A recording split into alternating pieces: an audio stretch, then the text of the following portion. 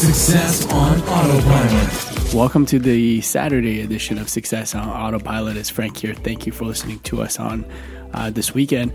And today in the news, Apple, Google, and Amazon have announced that they're teaming together to actually make smart home devices easier to use for consumers. And traditionally, that's not the case because they're very competitive, each one of them, and they always want to take a piece of the pie when it comes to smart speakers in the United States, especially. So with this, the project is actually called Connected Home over IP. So I'll post the website where the company that actually is organized this entire thing is called Zigbee Alliance. So with this, the traditional way what's been happening is that these manufacturers who produce smart home devices will have to pick actually which platform they want to create the compatibility with. So some of them will want to do it with Siri, some of them will want to do it with Alexa, and then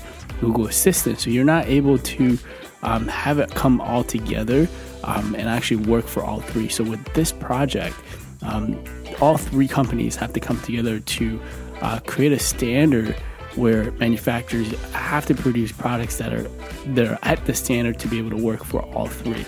So it's really good for the consumer because now if you buy a smart home device, it can now connect to all three with the specific standard that each one of them is going to pass. So I'll post the article for the project below this flash briefing so you can check it out. So I just want to share that with you guys.